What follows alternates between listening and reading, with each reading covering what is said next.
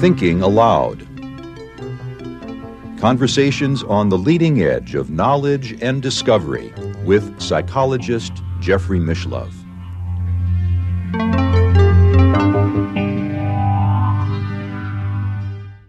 Hello and welcome. I'm Jeffrey Mishlove. Today, we'll be exploring the paranormal experiences of children. My guest is Dr. Bruce Solheim, who is professor of history at Citrus College in Glendora, California, where he teaches a course on personal paranormal history through their continuing education program.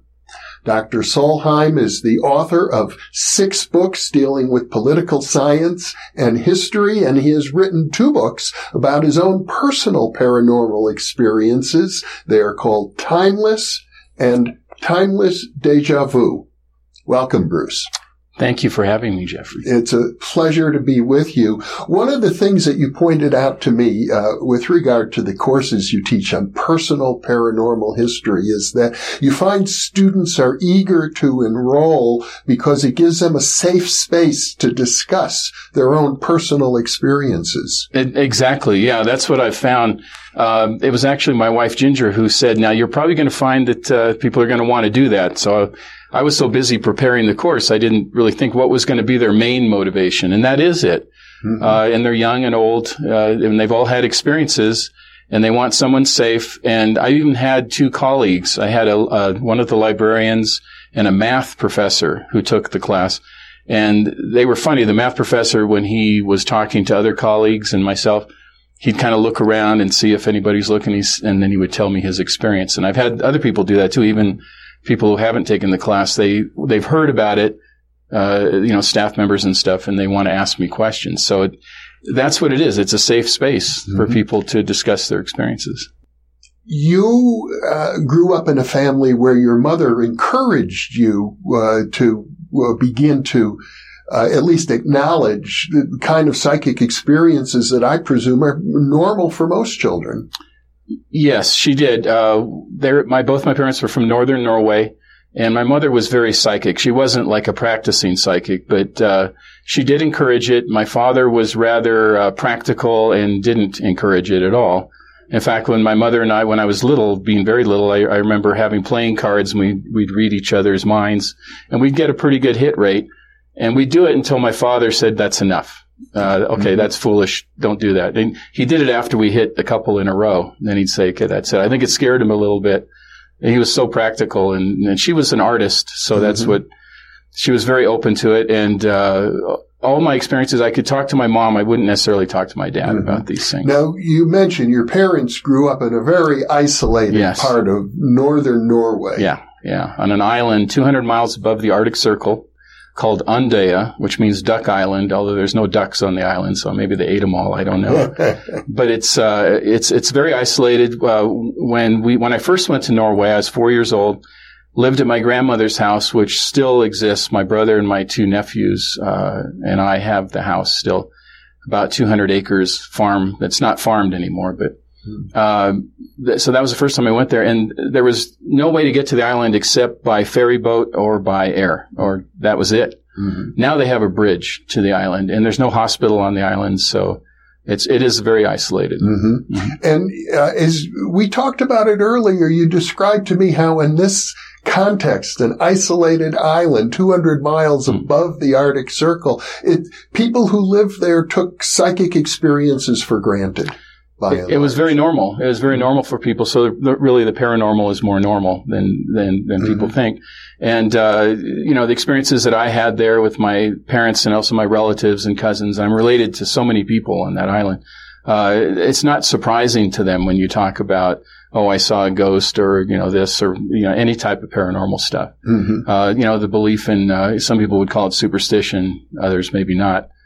Troll stories, all that stuff. You grow up with all that stuff. And it all seems very natural. And I didn't think it was strange. And So, you know, reading my mother's mind with cards, none of that seemed unusual or strange. It just seemed very normal. I'm under the impression your father, who didn't really encourage any of this, wasn't necessarily a disbeliever. No, I don't think so, but he was a great storyteller. Mm-hmm. So I think the psychic part of me is from my mother. The storyteller part is from my father. He was a sailor. He left home at age 13. He left home. He worked on a fishing boat, and then he joined the Merchant Marines when he was old enough to do that, then the Norwegian Navy. So he was a sailing man. And I remember sitting around in the living room, and we had a globe on our table, mm-hmm. and which is great. I think all homes should have a globe. You know, it's just for kids, it's so important. I remember looking at that and spinning it around, and I'd put my finger on a spot on the globe, and I'd say, "Have you been there, Dad?" And he said, "Yeah, I've been there." And he told me a story about, Morocco or Antarctica. He'd been to Antarctica. He'd been to Karachi. He'd been everywhere around the world.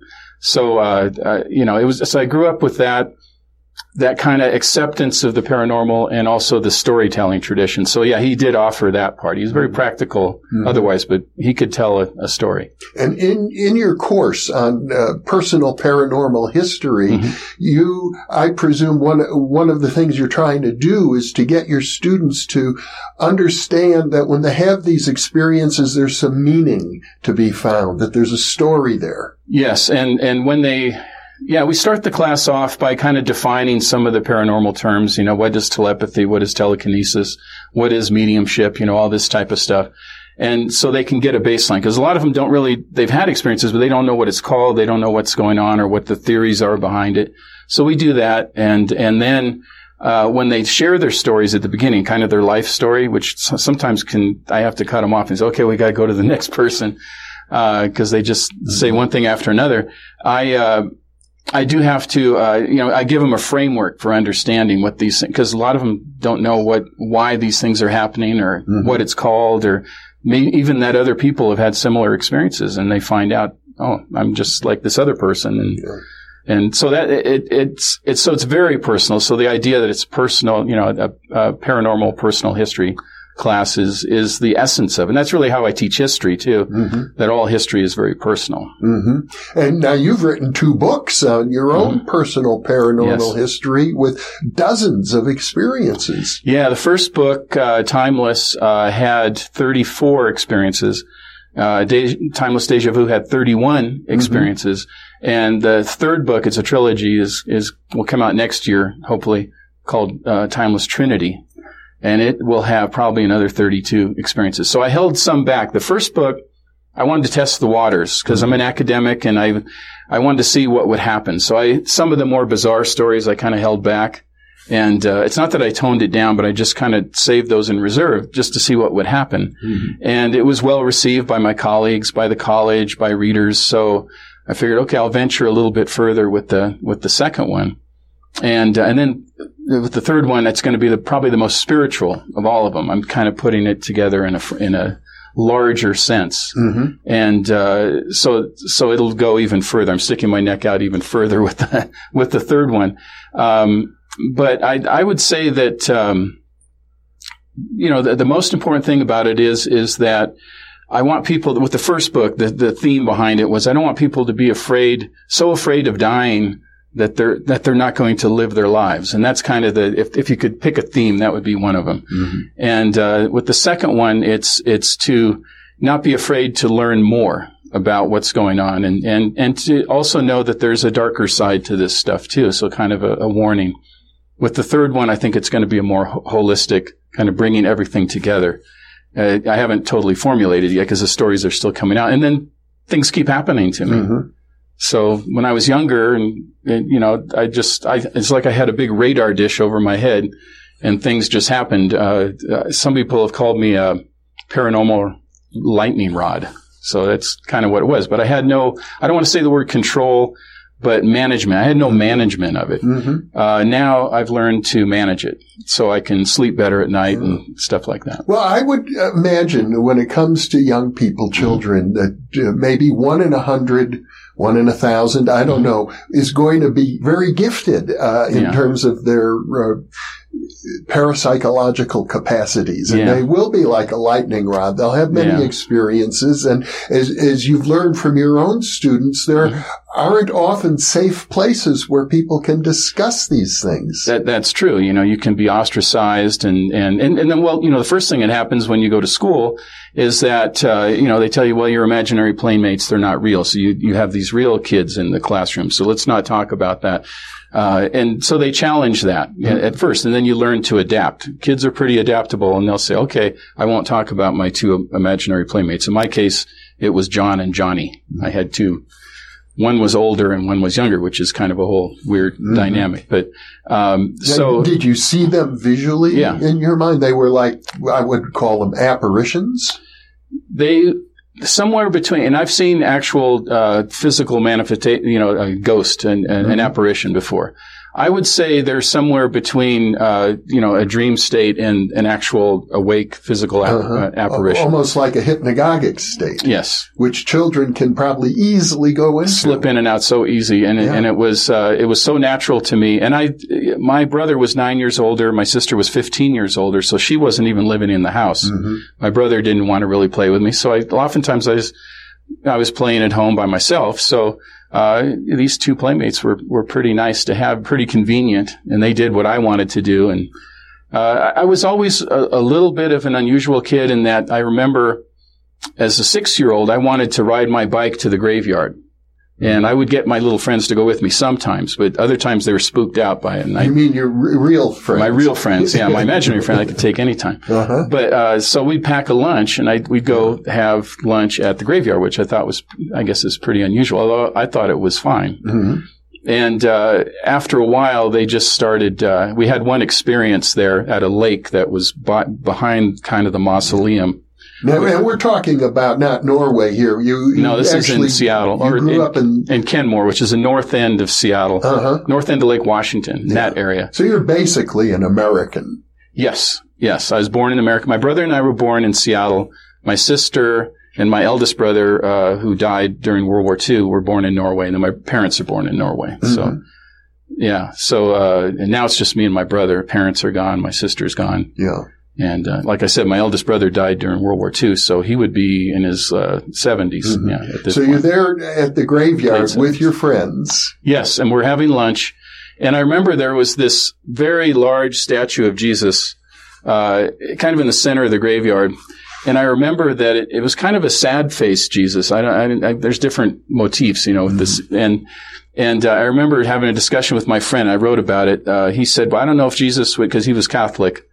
And I was Lutheran, that's typical of Norwegians, to be growing up as Lutherans.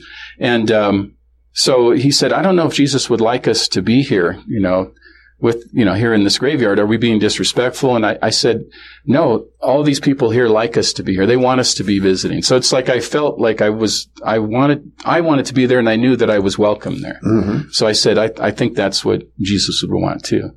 So he agreed with that for a while until we had this spooky experience at the lake, and then that was it for him. So what happened?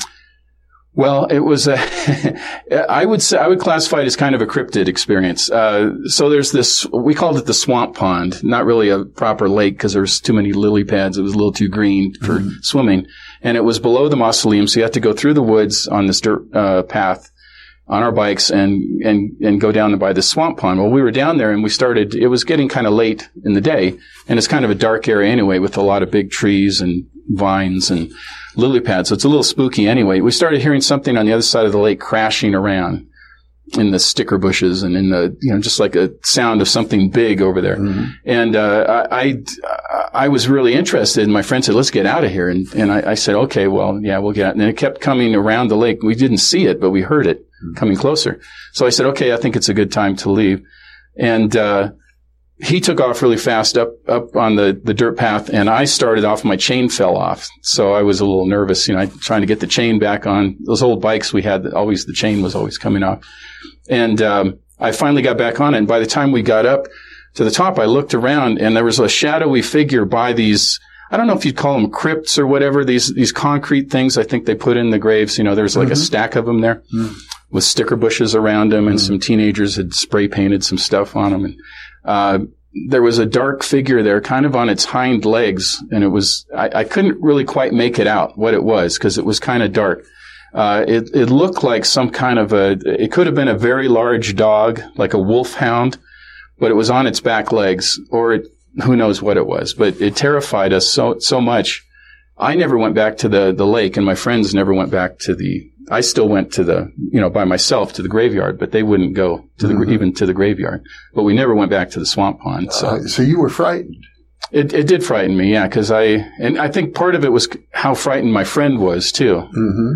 And I wasn't frightened in the graveyard, but I was, because I kept going back there. But whatever this creature was, or large animal, or whatever the thing was, if it was a dog, it was a giant wolfhound, which are not too common. Mm-hmm.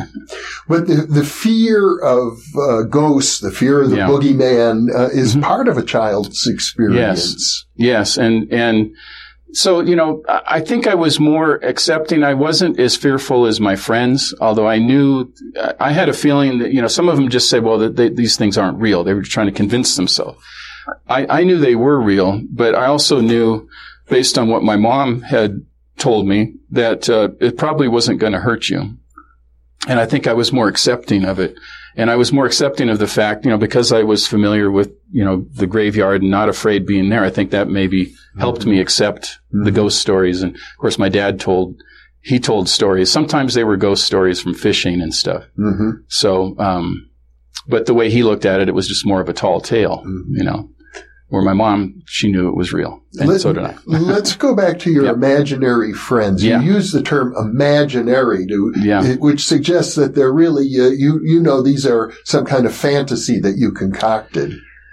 Yeah, I have a feel. Well, I use that term because that's probably what most people would say. Mm-hmm.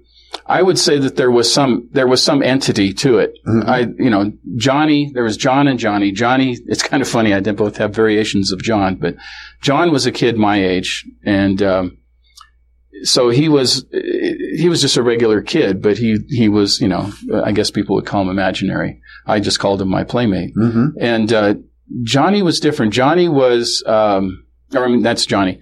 John, was older. Mm-hmm. And he didn't really play with us, but he kind of hung around with us. And he wasn't threatening, but he wasn't friendly either. He was kind of a protector in a way. I kind of thought of him as kind of like somebody who would watch kids that are playing, babysitting or whatever. So that was John. Later I came to call him Big Bad John.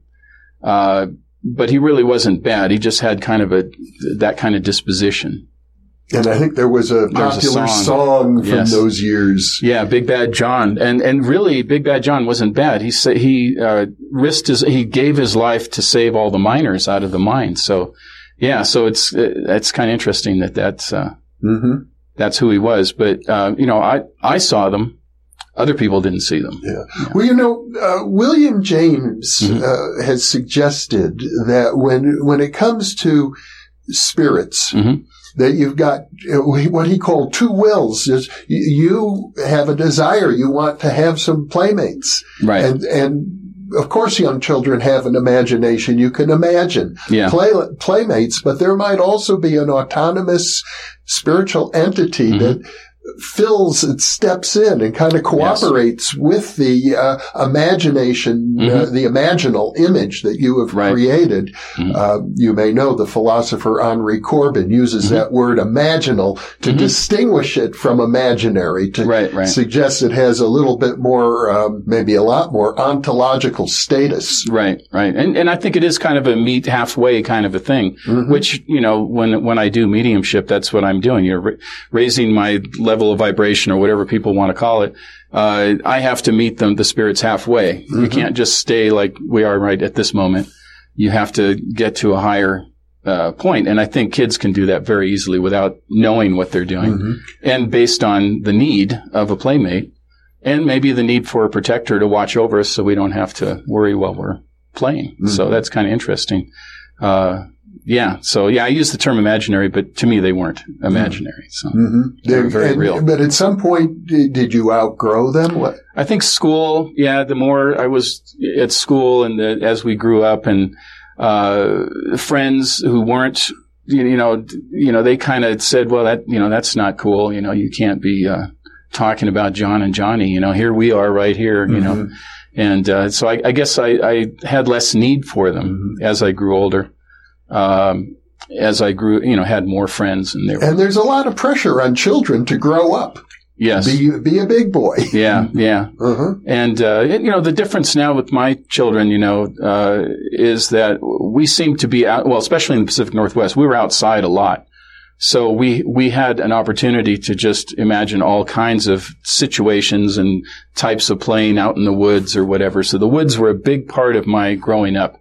And the woods could be both a great place of adventure, and it could also be a very dark and foreboding place at night, especially. So there was a fear factor there too, which is kind of neat that it serves both purposes.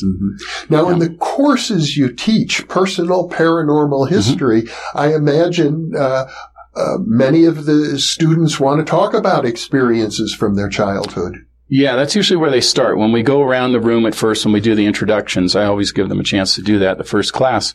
They usually flow in chronological order. And, some don't, some skip around, and then I have to okay, that's enough time. Let's move on to the next person.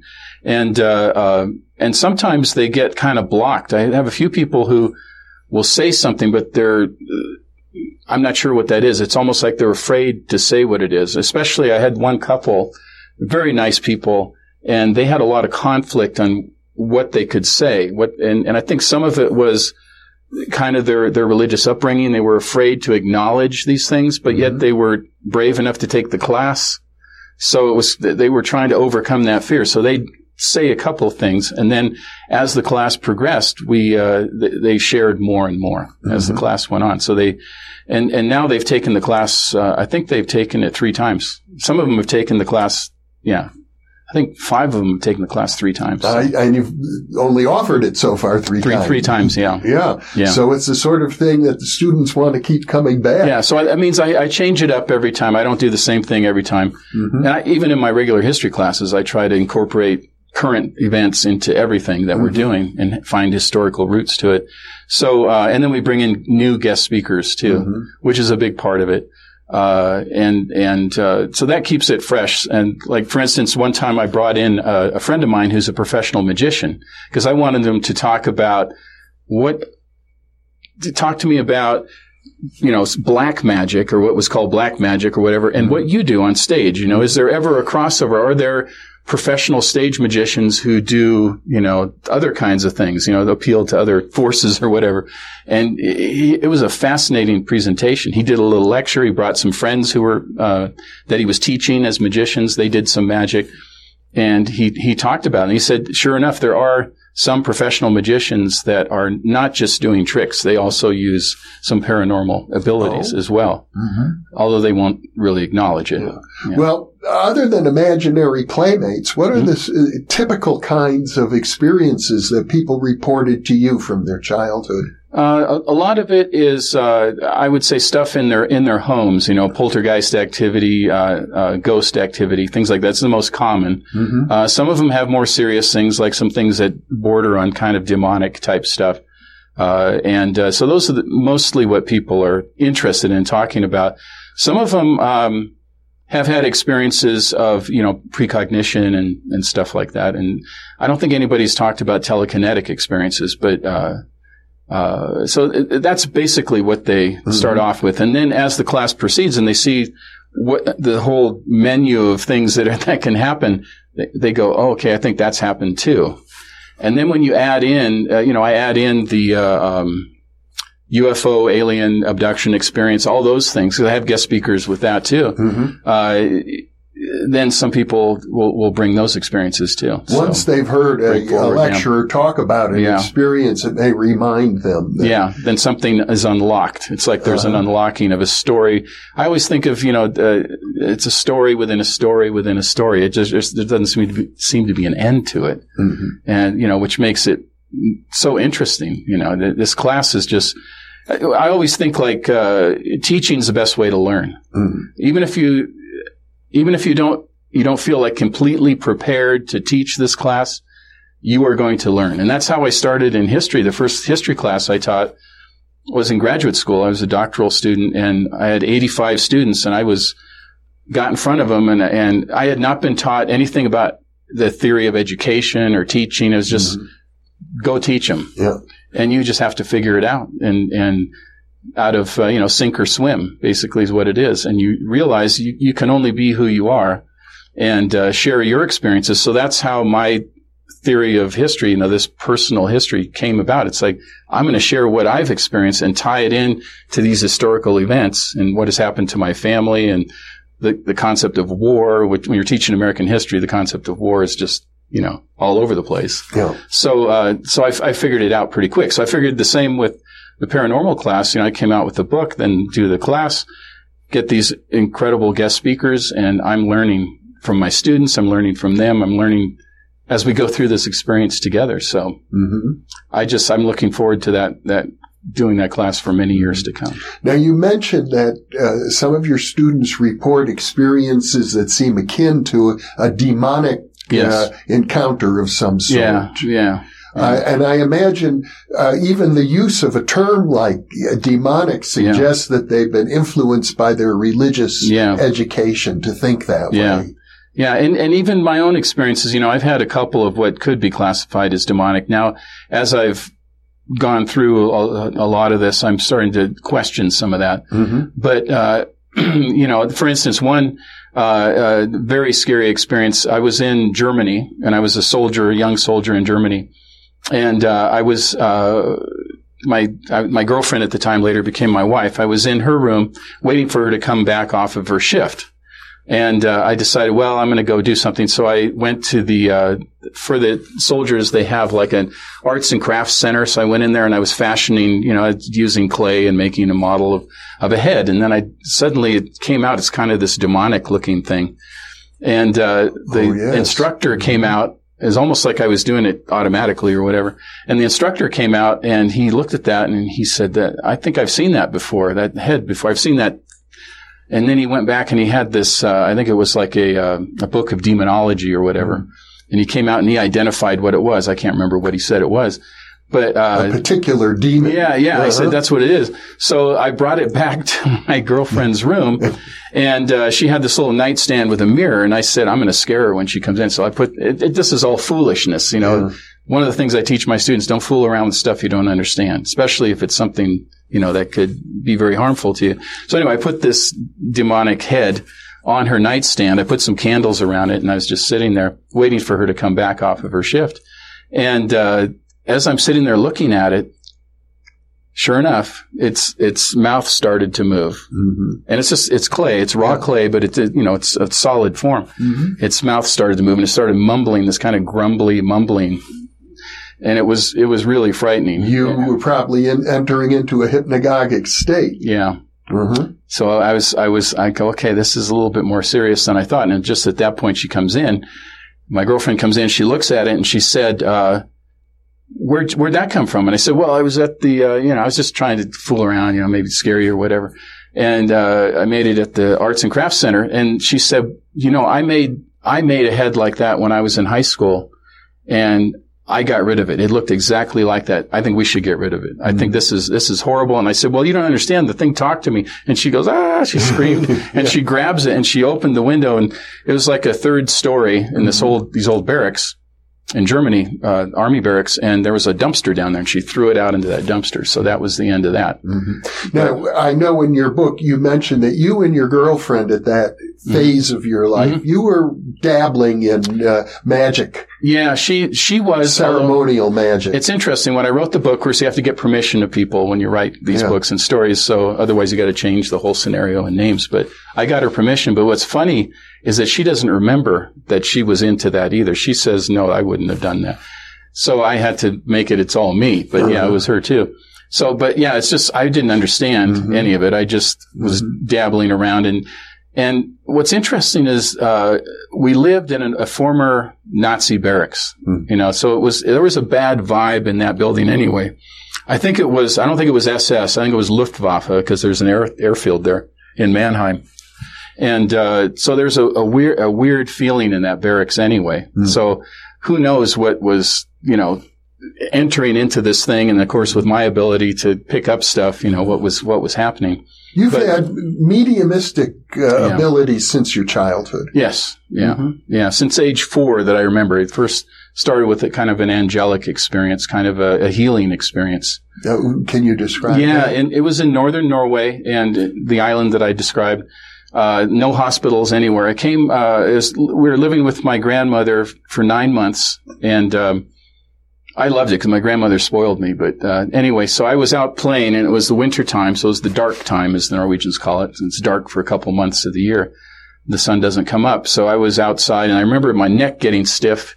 I had a really high fever. My body was really achy, so I felt like I'm really getting sick. So I made it home, and I got into the kitchen, and my grandmother looked at me. She said, "What's wrong?" And I said, "I'm sick. I couldn't move my head." She said, well, she had this little bed in the kitchen, in this old country kitchen. She had this little bed where she would take naps when she was making food, I guess, because it's too hard to go up and down the stairs. So she put me in that bed, and I remember I kept getting sicker and sicker, and then the relatives would come next door, and they, of course, they're all like the Grim Reaper, they're all saying, oh, this is what happened to Sven when he got polio. This is what happened, and this is what happened to talking to my mother, this is what happened to your first child. Didn't he get sick and he died the next day? So here I am listening to this. I'm 4 years old, but I understand what they're saying. And I'm just crying and I just kind of cry myself to sleep in this little bed. Well, I wake up, and it must have been, I think they just let me sleep there, and there wasn't anybody in the kitchen, but I woke up to this bright light in the ceiling. There's like these beams in these old farmhouses. And I looked up there, and there was this bright light, and it wasn't like a real human form, but I got the feeling that it was some type of an entity. It wasn't just a bright light, and there shouldn't have been a bright light there anyway. And it was very warm, and the most incredible feeling was that I didn't worry. I wasn't worried about being sick. I didn't feel sick. I just felt fine. I just was like in total joy and happiness, and I went back to sleep and slept very soundly. When I woke up, I was completely fine. Mm-hmm. I wasn't sick at all. My neck wasn't sore. I was no fever. And my grandmother and my mother said, I told them what I saw, and they said, that was your guardian angel. That was an angel. And the angel healed you. Mm-hmm. And, thank God. And because there's no hospitals near there. A lot of people, they get sick. That's just it. They got to call for a doctor to come to the island, and, they have to take a ferry, and, it takes a long time. Or you got to get in a boat and they take you to the, it's a kind of situation where guardian angels are especially helpful. Yes, in this case, very much so. So I survived that. So that was my first experience that I remember. Mm-hmm. Maybe there was things earlier. Yeah. But that's what I really have a real clear memory of. So I think what it did is kind of open the floodgates of possibilities, and that's when, I think the aperture opened, I guess you would call it. And, but it wasn't by choice. I wouldn't always say, okay, now I'm going to see angels, or now I'm going to talk to dead people, or whatever.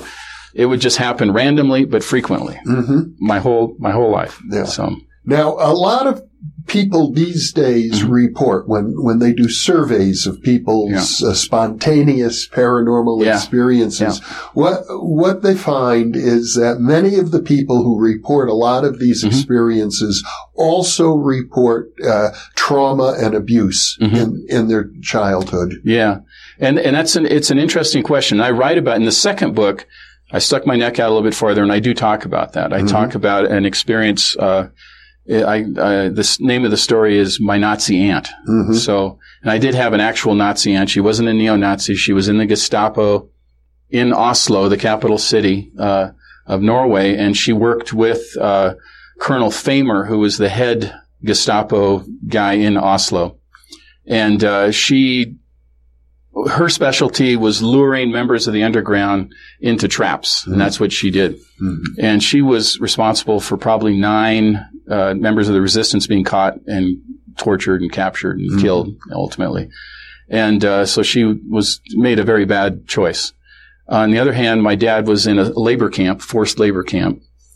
That was my aunt was my dad's younger sister, mm-hmm. and his older brother was a convoy commander. So he was a war hero. My dad was in a work camp, and here she is working for the other side. So after the war, she is given a death sentence for collaborating with the enemy for war crimes, actual war crimes. My uncle, my dad's oldest brother, used his reputation and all of his money to get to get a good lawyer. They got it commuted to life. Mm-hmm. And then later, after 9 years, he was able to get her out of prison for psychiatric reasons. Mm-hmm. I always said, my dad always said too, she was crazy like a fox. Mm. She got herself out of there. Uh-huh. But she was a very unusual lady, and she was a very attractive lady, always well put together, the latest fashions and everything. She always looked much younger than she was. Anyway, fast forward to my Nazi aunt story. In Seattle, I was probably 15 years old. She was visiting, and I woke up in the middle of the night, and she was in my room. Mm-hmm. And she wasn't supposed to be in my room. I was downstairs. She was upstairs with her husband, my uncle, and my parents. And so I knew, I had a feeling that something had happened that wasn't appropriate. And the weird thing was that I have this memory that there were these like things around her. It wasn't just her. It was, I saw these little beings, and I couldn't say for sure what they are, but I remember seeing them around her. Mm-hmm. And, so that was probably an example of some type of, sexual abuse. Of course, you were already 15 at the I'm already time. 15, yeah. So you're a teenager by then. Yeah. I gather that for a lot of children, these sorts of events occur at a much earlier age. Yeah, and I had another experience when I was probably, I'm going to say probably a few years before that. I wasn't a teenager. And we were going into those woods that I told you about by our house. My whole life's growing up is defined by these woods, Mm-hmm. both adventure and great times and not so good times. So we had gone out into the woods, me and my little friends, and went a little too far.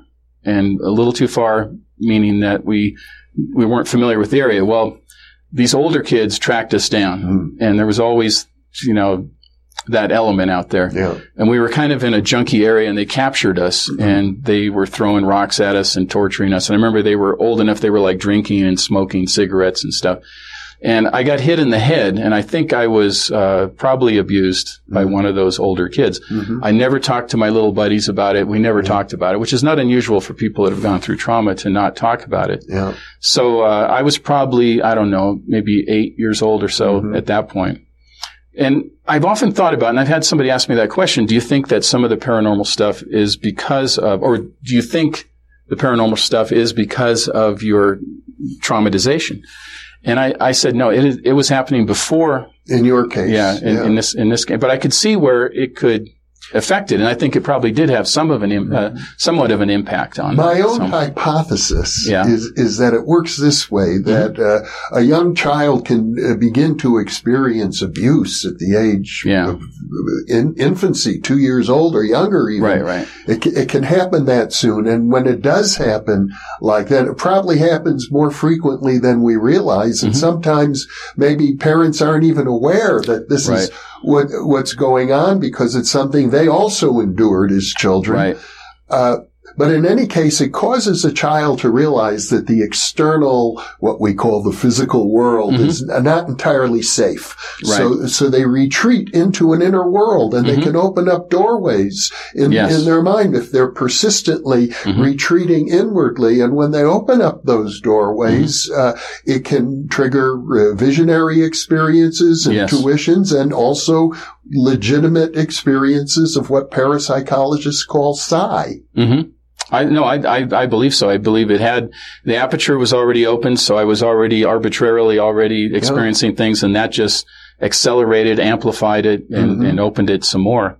And I did retreat, somewhat, and actually, that's where a lot of my writing started. I started writing a lot. And I remember that, my parents knew that I was kind of in this inner world, so they got me a typewriter, this old manual Royal typewriter, when I was probably 10 years old, maybe earlier than that. And I started typing. And I got to the point where I was pretty good at the typing. And, my dad, he could speak English, but he couldn't write English. So every once in a while, he was a carpenter, and, he needed to work with some government agency or town or something. He said, I need this. Can you write this letter for me? So I'd type it for him. At age 10, I'm writing letters for my father. In English. In English, yeah. He'd tell me in Norwegian, I'd write it in English.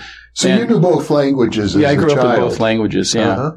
And I think that probably helps too as well, because I know when I speak Norwegian, I feel like I'm a different person. Not a totally different person, but my vocabulary is different. The way I look at things is different. And, English has a much larger, selection of words. Norwegians tend to be more earthy and oriented towards the ocean, that kind of stuff, and very spiritual in a sense too. And so it's almost like you're a different person. I think you're using it. I don't know if it's actually a different part of the brain or whatever. I don't understand enough about it, but I feel that way when I'm speaking Norwegian. And I think that might help enhance a person's psychic ability as well. Having, being bilingual and bicultural and that type of thing. So in your course on personal paranormal history, as your students are describing some of their childhood experiences, do they also get in touch with periods of abuse as children? Some of them have mentioned it. Let's see. Not right away, like the people who have taken the class more than once. I think they feel more comfortable. It's kind of what I did with my books too. The first one I didn't mention. The second one I did. So I think they get comfortable at a certain point, and then they need to build on that to be brave enough to come forward. But not a whole lot of them. I suspect there are more stories out there. They just and I think that by me telling my story, that helps them to tell theirs. So I feel like what I'm doing, whatever these talents are, I just call them gifts. I don't call them talents because I don't want to make myself out to be anything special. I think everybody has abilities.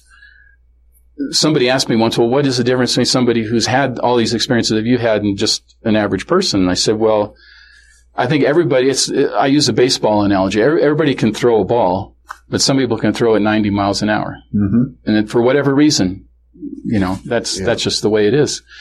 A person can become better at it, and even people who are very adept can become even better. But I think there's a certain set of responsibilities that come with that, and that's I think that's a big part of this learning curve. Learning how you're supposed to be using these gifts. There's a real moral question there. Does that become a focus of your class?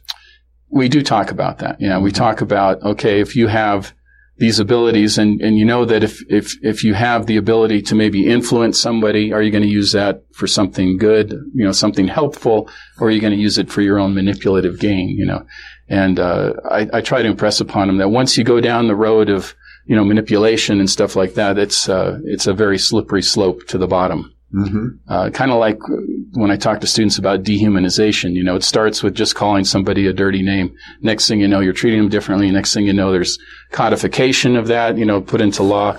Next thing you know, there's segregation. Next thing you know, there's extermination. So it's a very slippery slope. And I think we have to be very cautious when you have certain abilities.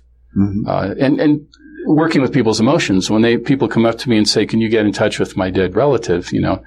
I don't ever take any money for that. I just do it out of a courtesy. I feel like it's my responsibility to do it if I have time to do it, and I feel it's a moral obligation. I'm not against people who do take money for it if that's their living, or whatever. But for me, I teach, I have a full-time job, so I just do it to be friendly and nice to people, and I tell my students how I do it, the process I use and stuff. So I think there is that is a big part of it, and also protecting yourself, which I stress a lot. So in your class, there is a sense among some of these students that this is a gift that they can carry with them into the future and learn how to work with. Yes, and it's a very important part of it that I give them, this idea that they can use this for good. They can use it for their own self, for their family, for their friends, and to make things better for them, but to be cautious about use of it as well. And so I think it's amazing how, even though they're different ages, different backgrounds, they have they already have that innate sense that this is a very important thing that we're all going through. And they all seem to have a feeling like and I have this feeling too, and a lot of people who are intuitives and so forth get this feeling that there's some kind of paradigm shift going on. and they catch on to that pretty quickly. Once we start putting everything together, they say, okay, now that makes sense, So it's a fascinating class for so many different reasons. And I enjoy it. I enjoy teaching history still to, mainly younger students, but I also enjoy these older students. They're mostly older students, although we do have a few younger ones. Well, Dr. Bruce Solheim, this has been a fascinating discussion. I think particularly useful for people in our viewing audience who either are children or who have children who are going through these experiences. Thank you so much for coming to Albuquerque and sharing this with me. Well, thank you, Jeffrey. And thank you for being with us.